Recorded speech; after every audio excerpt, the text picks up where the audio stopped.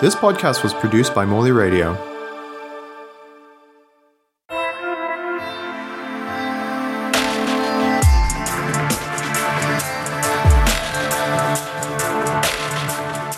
Welcome to Artcast, a new podcast presented by Matt G, artist and subject leader for fine art at Morley College.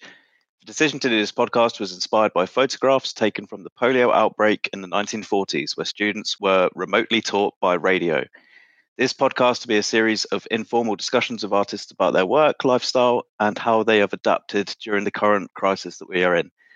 The aim is to disseminate material for students by limiting screen time and providing a feed of information for when they are taking a break from the screen. My third guest is Anne Ryan, who will be talking to our fine art students at Morley. Anne recently had a solo show last year at Hastings Contemporary. To quote from Hastings Contemporary, "For Earthly Delights, Ryan created a new installation occupying the entirety of Hastings Contemporary main ground floor gallery space, taking inspiration from Hieronymus Bosch's Garden of Earthly Delights. Ryan has curated a pleasure garden of work assembled from throughout her career that will invite visitors to wander around and get lost in her work. Ryan is renowned for her cutouts, vibrant three-dimensional paintings made from card, collage, canvas, ceramic, and metal. Many of her cutouts focus on the physicality of the human form, often depicting groups of figures dancing, posing, swimming, frolicking in the woods, even cutting loose in a mosh pit, and are inspired as much by scenes found in nightclubs and cinema as by classical painting and sculpture." Anne, how are you doing? Welcome. What have you been up to today? Grand. Thank you very much for asking me. But today I've just come back from the studio to do this, so I've just legged it around here because my internet there is not very good. So it's kind of nice sometimes to keep things separate as well. So I have a load of paintings in front of my eyes at the moment. I'm just like, doom, painting. Yeah. Is your studio quite near to where you're living then? Today it is because I was using a different room to work in. But generally I have a long walk to the studio actually. So I've been walking a lot through lockdown studio, which I love anyway. It's just nice because you can work out loads of problems on the road or realize you have loads of problems, one or the other. But it's very meditative anyway, just like walking. But yeah, so that's good. The weather's getting better, which is always nice. Yeah. Yeah. Do you listen to any sort of music when you're working to get in the zone? Or funny enough, I don't. When I'm at the moment, I am actually in the zone, which is good because for weeks, because I'm getting ready to do a show in July. Yeah, it's been agreed, and hopefully the date sounds good, so that should all happen. And so I'm in the zone now. But that I haven't been in the zone. Up to 2 weeks ago, it was like, what the hell is going on? I didn't have a clue. It was just chaos in the studio in my head. And then something clicks and falls into place. And I think once it clicks, I don't really listen to anything. I'm just kind of, I suppose, listening to what's happening in the studio in a way. Saying that, because I know one of your things is about music. I do listen to a lot of music. But what I really miss in lockdown is gigs, because I love to go to a gig. So, and that's where I really, just get my music. And at the end of the evening in the studio, I love to rock out and just like. Fingers crossed on the 21st of June, I think it is. 21st of June. Hopefully we'll have gigs back then. Oh, I can't even imagine it. I can't imagine it. It's so weird. I feel so bad for musicians, Yeah, definitely. Yeah, they just need to get out and they need to, do things. So, I've been trying to buy and just promote things and just listen to music as much as you can. But it's tough for them. It's so tough, We're used to having an audience, us artists. We like to be on our own. Yeah. So your work's extremely colourful, and I was wondering if you had a particular favourite colour at the moment. I know it's a tough question for. No, it isn't tough at all. Do you know something? I heard you ask that question, and I just go green instantly. And green, I think, of course, because I'm Irish. No, kind of sometimes. But I think green for me is one of those colours. I think my mother was one of those people, had very little cash, but it was always trying to improve things for us. And it's like she had a job lot of green paint, just like someone was it was coming off the back of a lorry or something, I don't know, but everywhere was green. And my auntie's house as well. So I just grew up in a small but quite cheerful house, that was green. And I think for me, it's always just one of those good colors. It's always spring as well, isn't it? It just reminds you of spring and things. But, it would say that my mother one time, there's a photograph of us at home. And I think, like my work is very colorful at the moment. But I grew up like that. Like I say, she'd find paint. And our living room, there's a photograph of all the kids, which is a lot of us. And we've all big mouths, big smiles. And she's had orange gloss on the walls, blue gloss on the ceilings, and green gloss on the doors. And it's just like,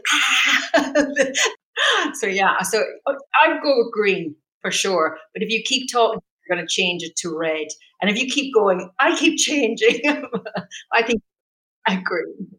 On the subject of your upbringing, so can you talk to us a bit about your experience of art school? I know that you studied at Limerick, is that right? Yeah. Limerick Yeah. School of Art, yeah. I'm very proud of being a Limerick woman. I'm a Limerick city woman, and I went to Limerick Art College. I'm one of the lucky ones. The period I went to college, they were really, it's working class kids coming through. Like the 70s, free education, so bright kids. We suddenly could, this materialized, we go to college and stuff. Really, really lucky. It doesn't exist now.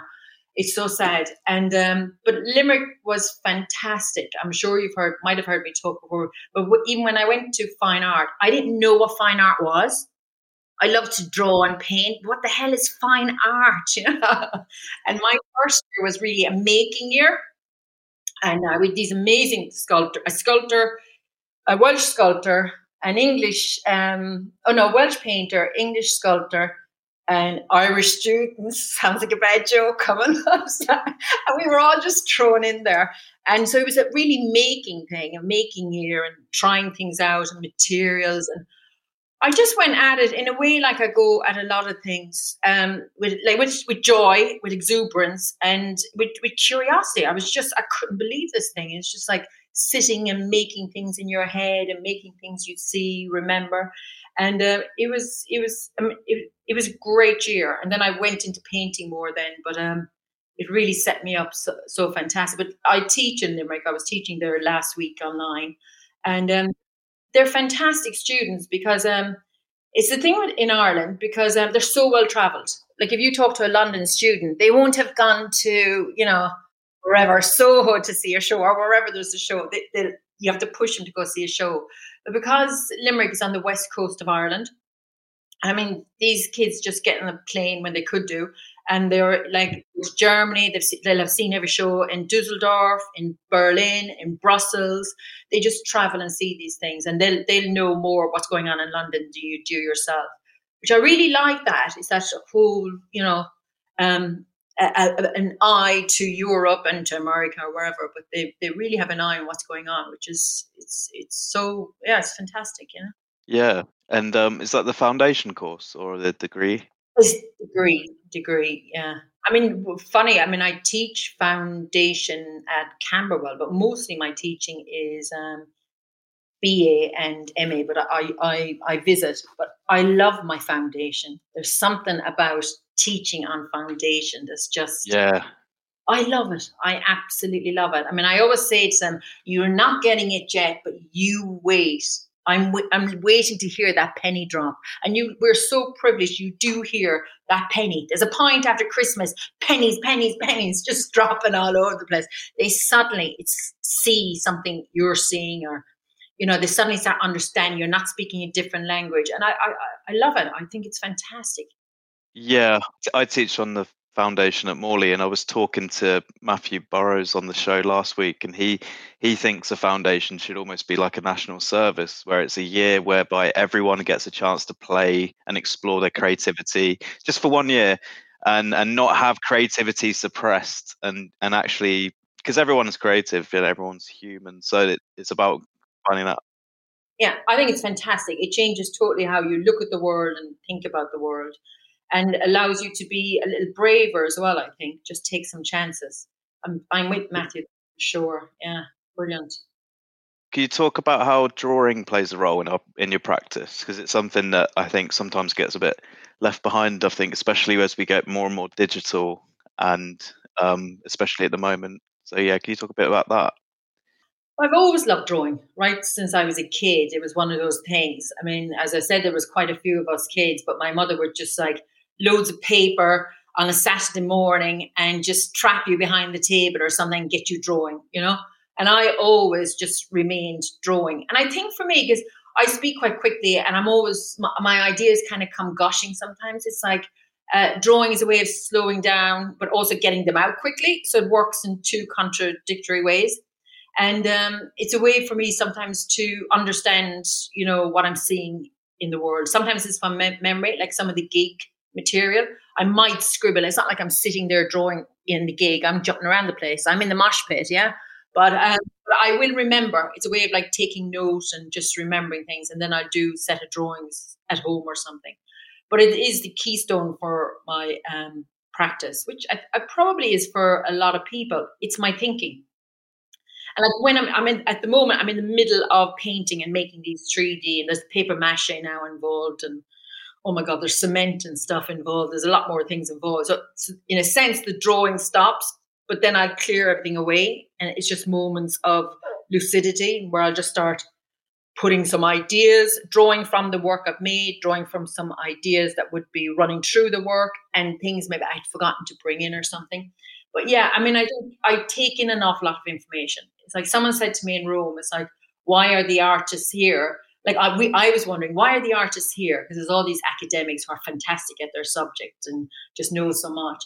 And the artists just know a little about lots of things, but are really curious about it. And someone said to me, it's because they notice. And I thought, that is just so brilliant. We kind of take on this info, we notice things, you know. And I think our way of working through our lives is we're always taking note, and it's always small things that you wouldn't even notice, and that's what we bring back to the work, I suppose. But drawing is, yeah, super important to me. Yeah. Excellent. And you're clearly a painter, but does it bother you if people ever identify you as a sculptor because of the nature of how your work sort of stands freestanding, and or does it not really matter to you, or is it? It doesn't matter to me. I mean, I always, you know, I'm very pedantic anyway. I just say I'm a painter, you know. But as I said, I'm using cement and paper mache and lots of other materials now, so it's got in a way very sculptural. But it is painting. I love painting. But as I said, my first year was a making year, and I've always made. Even when I went into the painting department, I used clay to draw with, drawing problems that might be happening in the paintings.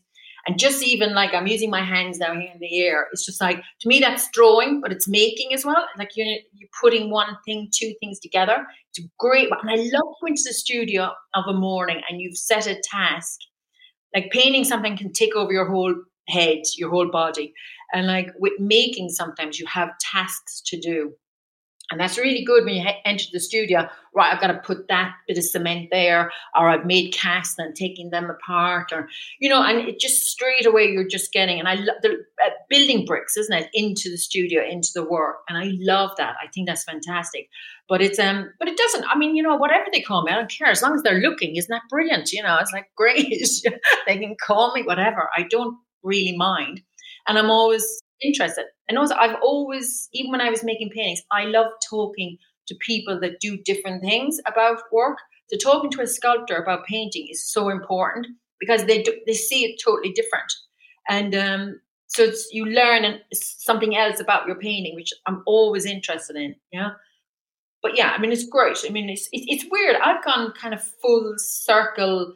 Well, I'm kind of, this circle is kind of opening up in my life. It's like I'm going back to my first year in college, just making and doing things. That naivety as well, that's all was always there and never kind of disappeared. But even more so, I kind of celebrated in a way.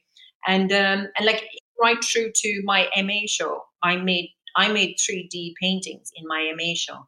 But no one talked to me about it. I don't know. Did you might be younger than me, Matt, but it's like when I went to college, no tutors talked to you.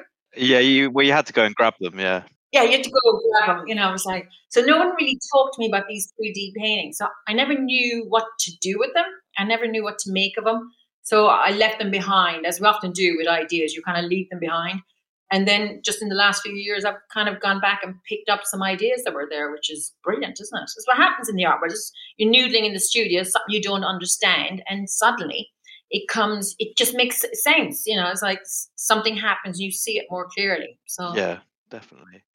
And I just wanted to talk a little bit about the show you had at Hastings Contemporary last year, because your installations are sort of sprawling and very vast. And I was wondering if you could talk, just to give a bit of insight to any students we've got listening, about the logistics of putting together such a vast installation and how it was working with Hastings Contemporary. yeah. I mean, working with Hastings was fantastic, absolutely fantastic. They came to the studio, they saw the work, and I never really have a clear plan. I just go at it. I go making and just allow it to come form through the work. Obviously, I have a picture of the gallery, I have things going on in my head, I've got drawings going on, but I never work to any kind of plan. It would be pointless to me. I have to follow the work. I have to see where the work's going to take me. And with Hastings, that beautiful room is just so great. I just kept making, and I had it in mind, just like one piece of work comes after another, and I'll make two or three. When I'm in gear, I will just keep making. I wanted the work to be generous. I wanted the show to be generous. I'd done a show before where they were on the ground. I really wanted to get them up so your face was in the work. They were bigger. Some of them were like little over a meter high, and they stood a meter high. So you were really confronted with these paintings. And then I wanted and also when I was putting it together, it's like the views through the holes were very important. Or as you go around the corner, what would you see and how things connect up. So you're leading people in. I'm always really concerned. What I really love, yes, I want the people who are interested in painting, but there's some people who are interested in painting who are afraid to be interested in painting. Now, they may not come in, but the lovely thing with showing somewhere like Hastings, they have a lot of people that go through to the CAF and stuff. And you kind of want to, it's not that I set it up to attract people in, but I want to engage people. I want things, and in a sense, maybe that's why I use figures are in it, because you see a bum, you see a leg sticking out there. Maybe you're a little curious, maybe you come in, and then hopefully the work kind of draws you in. So I wanted to have that kind of generosity of spirit as well. But yeah, and then it just it almost, it sounds, I mean, I was making the work for a year. I'm trying to think now, about a year, a little over a year. And so it's slow to kind of really you get a picture. By the time I came to hanging the show, about 2 weeks before the show, I had a very clear picture. Now, I didn't know it was going to work, but I had a clear picture what I really wanted to happen. And we made the tables. They made the tables for me. And then we set up the tables. I had one table more, but I wanted a bit more space. And then it kind of just starts coming together. I mean, we hung it more or less in a day without ever really having like a really tight plan. We kind of got it really working. I shuffled around. We were dancing around with these tables. I don't know if you saw these big meter tables without the tabletops. So I spent a lot more time moving the tables, because I didn't want them like in a line. It had to be shuffled. So it was like a maze, because you're going through this garden. It was like a maze wandering through the garden. So you couldn't get out that easy. Once I got you in there, you were trapped. You had to look. And this was my thinking. And it just worked out, I think for anyone listening, it's like, never be afraid. You don't have to plan. And if you do, you don't have to stick to things. I mean, my experience of working with art galleries are so great to kind of work with changing ideas as well. They'll just give them the space, explain. I think it's fantastic. And what about because it's so kind of, I don't know, I guess quite crowded spaces, do people ever interact with the work or knock the work over, or how do you feel about that?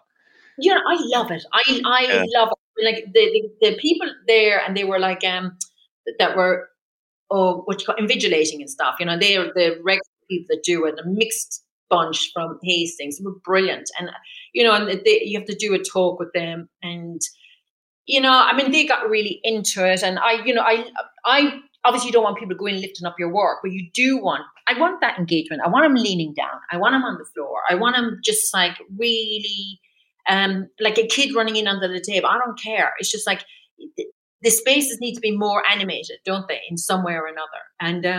And the way these 3D workouts, cutouts have gone is like when I made them in Rome first, they were small.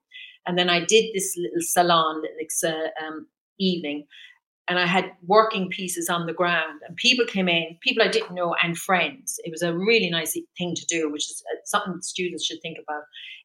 And so it was just casual evening, come in, see the work in progress, and see the finished work from Rome. And I had this image, and I didn't take photographs. I rarely take photographs, but it's like, and I did some drawings afterwards, and there was people hunkered down and looking at this and underneath something, and just engaged, and just how, and then the scale thing was just so interesting. You're left with these big figures, and I had these dead figures and birds and crows and whatever, I don't know, I had lying out, and there was these people in the middle of it, and it was great, So I do, you don't want people like throwing it about, obviously, because in actual fact, how they were placed was really important, because as I say, you're looking at one, but then something else catches you. So they were aligned, so you could actually they interacted with other pieces. Yeah, and you drew a lot of inspiration from Hieronymus Bosch's Garden of Earthly Delights. Yeah, Well. I mean, that title didn't come till later, because I was making, but then someone said to me, it was like I made one of them, and it was like a triumph of pen, and it was like a Mantegna or something. And then I was thinking about the Garden of Earthly Delights, which is amazing, absolutely amazing. And I thought, yeah, and it's just all these characters just, going over the top, and, this festival of death and life, happening. I just thought, and it's also because I was painting a lot of musicians at the time as well. And it's been used in different band covers and stuff like that. I just thought, yeah, it's perfect. It's really a bit of glam rock almost, I thought, great. I thought about her on the Bosch's glam rock, yeah. Bit of sweet, bit of Slade. Yeah. And then you created the exhibition upstairs, and I was wondering if you could tell us a bit about your experiences curating and any advice that you give, I guess, to artists dabbling in curating. I say dabbling. I think there's a sort of, sometimes the art world maybe questions artists that they curate, but obviously, I mean, I've created myself, and I know a lot of artists that have done the same. I think really it's the curators that are just worried that we're going to steal their jobs. But I think, if you could talk a bit about your sort of experience with curating, and because I think that's a really exciting art form in itself as well. Absolutely. I loved doing that. I absolutely loved doing that. Leading up to it, I had done a show in Margate, because we had a flat in Margate. And during Margate Now, when the Turner Prize was down here, and all we did was we asked, it was a friend of mine, Andrew Child, another painter, and we basically, we asked artists we knew, it was called How Small I Thought. So we asked them for something in the studio that was important, but it hung around for ages, but it was never incorporated into any work, but it was just so. And of course, everyone knows, you're nodding because you know exactly, you've got loads of stuff like that. And I thought, how great, rather than just presenting work, what hangs around, but it could be a painting that you don't know what to do with it, and it's maybe an oddity within what you're doing. And it was just such great fun. For us, it was in the flat. I think there was 60 pieces of work in it. It was just amazing. We had such work. And it was the first thing I ever did. And you just realize at this stage of your life, I know so many good artists working that also maybe don't get work out a lot. They're in the studio, but their jobs have taken over, family have taken over. And I'm privileged to see the work because I'm in the studios near them or something. And it was and we had such so many people came up to see, so many conversations. I thought, this is something we got to start and keep doing. Now, what do we call it? Curating. We're all frightened at the word curating, but it's but it was just brilliant. And to live with the work was really good. I learned an awful lot from it. So then Hastings asked me, would I do something upstairs? Well, I nearly bit their arm off because I thought, oh my God, because I'd seen some great work after doing this. And I thought, yeah, I really want to and it was also extending my idea of painting. So a lot of it was like people painting, but making these cardboard cutouts, like almost clay pots kind of thing. Someone making ceramics, someone making, Anna Brass was making these kind of almost like props for films or something. Someone else was sewing, but for me, it was all about painting and just that idea of painting and ways into painting. And so I knew these people, and I approached them, and they all said yes. I didn't know how they were going to go together because some of the sewing was very small, like bows and almost like undergarments or something like that. Really kind of, really beautiful, simple, kind of revealing things. And then the ceramics was just quite rough. And it was just, I mean, again, because I hung my show fairly quickly, I could then spend time with that. But in the mean, often when you're spending time with something, you're thinking about something else. So I got a nice clear picture of what was going on downstairs in my own show. And then I thought, well, these are all the things I really like about painting. There were a mixture of ages as well, which was really nice. People just out of college, a few years out of college. So people I would have taught. And because I'm in teaching years, people I would have taught many years ago. So, and all practicing, all making stuff. And then just people maybe that hadn't shown in a while. So it was really good. So the show was just, it was great. So I hung what I thought would work. And then Hastings had a little input, which is nice sometimes because even though you fight about that, it's nice to hear what someone's thinking because you're so close. It was really good. But I loved that show upstairs. I really did. I called it the Studio 4 a.m. because it's not literally the Studio 4 a.m., but it's from that Giacometti piece. But it's like that moment of thought when things come together. And it's just like a surreal moment. 4 o'clock in the morning is like the time people die often if they're in hospital. It's like low time. Everything is like very, very low but crisp as well. So it's really good time for thinking and being clear. So it was great. It was really good to do. So gives you those ideas. When you're generous with other painters, gives you loads of other ideas for paintings yourself. So I really want to, as I go on, because it's taken me a long time in my career to working and showing continuously. And now there is a lot of interest, which is brilliant. You want to be generous because we know how tough that world is. You want to get things out. You want to, and the thing is, the OCs is this band, and John Dwyer goes on stage and he says, basically, he always has brilliant support. So you always get there early to see his support because he says he puts on the best support he can because then he has to be better. So I told everyone in Studio 4 a.m., you got to give me the best work, and now I've got to do even better. So I love that idea, isn't it? You just always have to just keep, Yeah, definitely. I know, being tough on yourself and expecting more from yourself. I think it's important, Mm-hmm. And what would you say your greatest achievement is in your career, if you were to pick one? That is a tough one. But what I will say is, and I've kind of touched on it as we were talking, I think for me, my greatest achievement is that I'm still painting and making, and still very, very involved because it's very tough for a woman and a working class woman at that within the art world. And I'm very aware as it goes on how the art world has changed. There's less people like me coming through. That's for sure. And so I think that's my greatest achievement, that I'm still just working away. And what advice would you give to students of 2021 in terms of, let's say, the resilience you've used over your career or the general determination? Have you got any particular advice you'd give them? I would say you have to keep at it. You have to keep making. But also life takes over, and don't be afraid of life taking over, whether it be a baby or a job or whatever it is.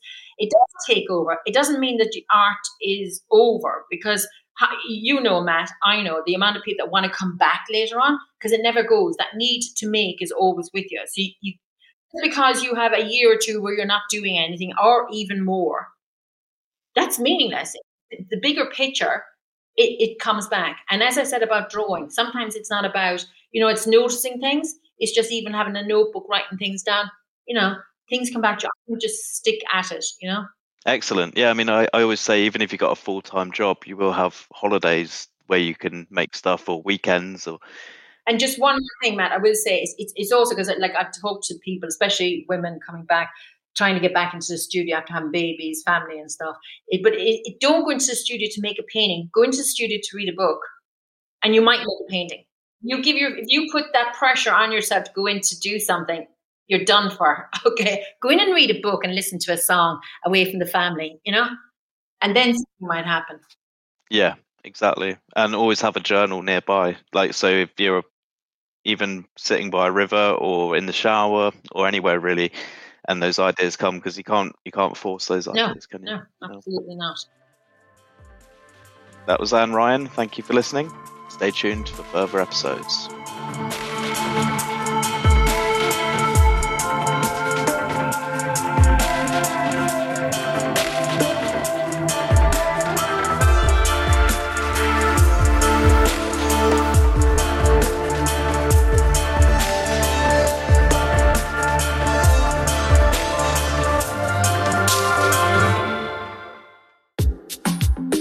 At Morley College, we offer a variety of photography courses, ranging from one-year intensives to shorter ones. Our courses are taught by industry professionals in friendly, well-resourced classroom and studio environments. We are London's largest provider of courses for adults who come to study for fun, to develop new skills for professional development, or to apply for higher education. We offer great progression opportunities through level 1 to 4. Our courses run daytimes, evenings, and weekends all year long. Come and join us. To learn more, go to morleycollege.ac.uk and select Visual Arts under the Courses tab.